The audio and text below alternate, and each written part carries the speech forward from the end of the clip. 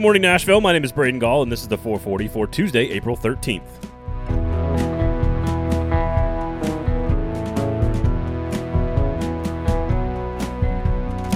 Today on the show, we will look at who the Titans could target at wide receiver with Justin Graver at Titans Film Room of Broadway Sports Media. You will hear from technical director from Nashville SC, Mike Jacobs, as to how he defines success in Nashville SC's second season. But we begin with the NHL trade deadline and the Preds' bizarre strategy. Of course, we are brought to you by our great friends, the Kingston Group, a locally owned award-winning custom home and remodeling firm. The Kingston Group, they're all about making your home make you money. They're all about making your home make you happy. So when you're finally ready to make that big decision to do a renovation on your home, to add some value and some happiness to your life, make sure you call the Kingston Group. Check out the website for all their work. All the evidence is right there in front of you. Let the scoreboard do the talking. BuildKG.com is the website. Check it out, the Kingston Group, at BuildKG.com. Well, the Nashville Predators had an incredibly boring NHL trade deadline day on Monday. In fact, even the trade they made was incredibly boring. Nashville acquired 29-year-old defenseman Erik Gudbranson from the Ottawa Senators for defensive prospect Brandon Fortunato and a 2023 seventh-round draft pick.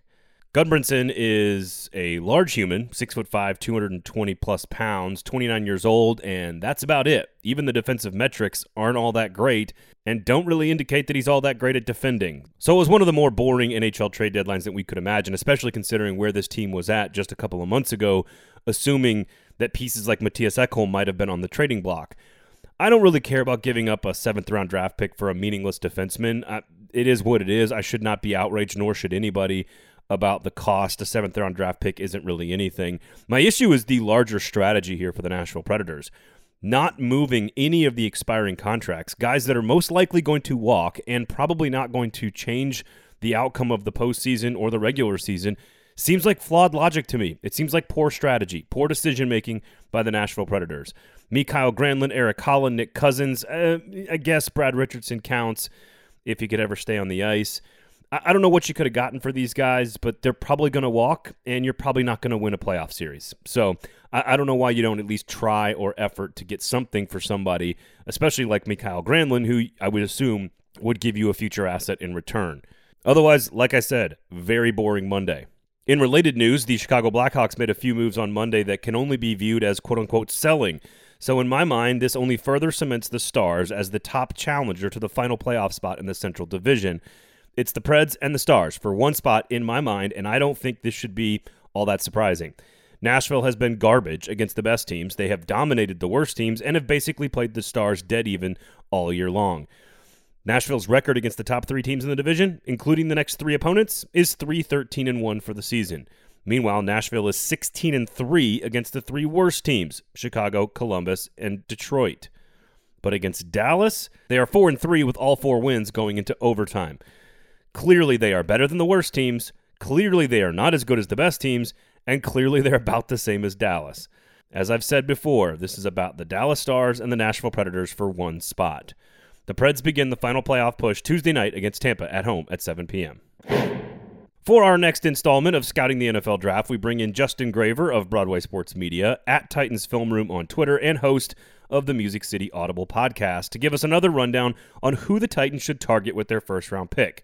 We looked at cornerback last week. Go check out that episode. Today we focus on wide receiver. It's clearly a big need for this team, so I asked Justin if the Titans are going to go after a wideout with the 22nd pick in the draft, who should they target? So I think that's pretty likely, honestly. That's actually the same draft slot Justin Jefferson got drafted in last year, and if the Titans landed him at 22, you're ecstatic, right? But how many guys like that are there? Of course, not that many. But I will say, I personally love Elijah Moore out of Ole Miss, and he's been getting a lot of hype lately. I thought he was like a third-round prospect when, back in January or whatever, but he's like being talked about as a potential first-round guy now. I think 22 is a reach for him, but if they really like him, he's not going to be there at 53, I don't think. So you maybe trade back and try to grab him, but just because of his relationship with A.J. Brown, the player on tape is one thing. He creates separation like crazy. He's great after the catch. He has great hands. He's really good at adjusting the ball. But then you factor in the relationship with A.J. Brown, and I feel like these two guys would continue to make each other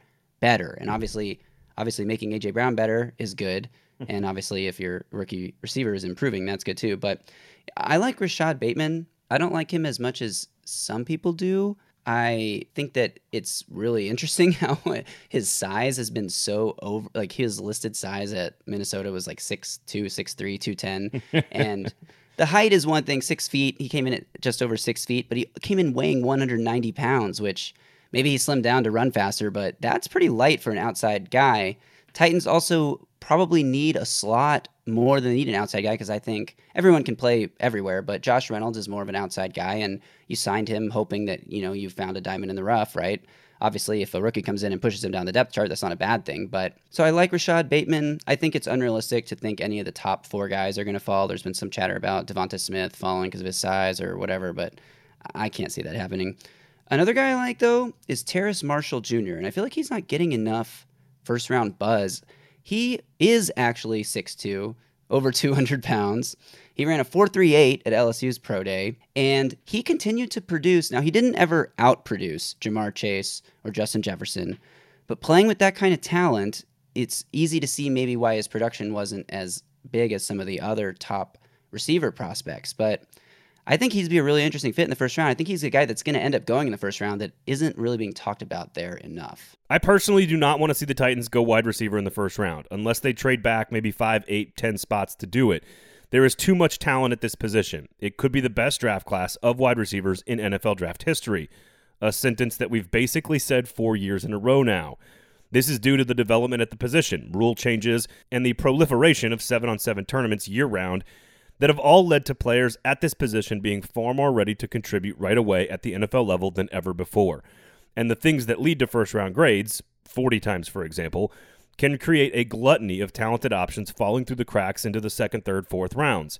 Outside of a few elite names, Kyle Pitts or Jalen Waddle or whatever, using a first-round pick just isn't something I think the Titans need to do. And the only evidence I really need is A.J. Brown. Special thanks to Justin Graver of Broadway Sports Media at Titans Film Room on Twitter and host of the Music City Audible podcast right here on the 440 Sports Network. I bet you'll be hearing from Justin a few more times before the NFL Draft gets started on April 29th. Nashville SC begins its second season against Cincinnati FC this weekend, and technical director or general manager for the uninitiated for the club, Mike Jacobs, joined Wes Bowling and Tim Sullivan on the Club and Country podcast this week to discuss exactly how he defines success in SC's second season in the MLS. So I was really surly, I think, with that group and primarily national media toward the end of the season last year. And I think the biggest reason why, it bothered me so much was it wasn't there being critical. I think for the first time, a lot of them were kind of like, hey, you guys are pretty good. So my response was, we're the same team we've been all along. You just didn't acknowledge that. You chose to look at other teams or not give us the credit, I think the appreciation of what was being built. And I would say, I think there's ambition and then there's objectives. The idea of our ambition being to win MLS Cup. I never met anybody who didn't care if they won or lost when they were playing or coaching, didn't want to win the whole thing. So I think probably disappoint fans and be kind of naive if I said that wasn't our ambition was to win everything. But the reality is, our objectives, I think, is to keep getting better and improving. And that isn't to be vanilla, but the fact of the matter is there's only so many things we can control. And, it's possible we can average more points per game, score more goals, and not make the playoffs. So the hardest part about going from coaching where you're on the line to sitting in a box or a suite is when a game kicks off, you have no control of what happens. It makes you know, like there is no walkie-talkie between Gary and I. I don't send signals down from the box. I empower and trust him match day. He runs our team, So when you hit the playoffs, it's kind of like a flip of the coin. That was Nashville SC technical director Mike Jacobs, and one of the things I love about that dude is that he is not afraid to speak his mind. They clearly took it personally last season that maybe they didn't get enough love or as much love as they thought they deserved at the end of the season, during one of the most successful expansion seasons in league history. And they are out to keep proving people wrong again this year, obviously. If you'd like to hear the entire conversation with Jacobs as the season gets started this week, make sure you are subscribed to the Club and Country podcast featuring the great Wes Bowling and Tim Sullivan, out every single Tuesday right here on the 440 Sports Network. Rate, review, and subscribe. Thank you guys all for listening. Of course, my name is Braden Gall. You can follow me on Twitter at Braden Gall, at 440 Sports on Twitter and Facebook. Please follow there as well, at 440 Media on Instagram. And of course, give our great sponsors, the Kingston Group, a follow on the social platforms, as well as check out the website, buildkg.com. All the evidence is right there to see their work. They are Nashville's award-winning custom home and remodeling firm. That's locally owned, of course. Their work is all over the website. It is fantastic. Go check it out. It's real and spectacular. BuildKG.com. The 440 is a production of 440 Media, written and produced by Braden Gall, music by William Tyler.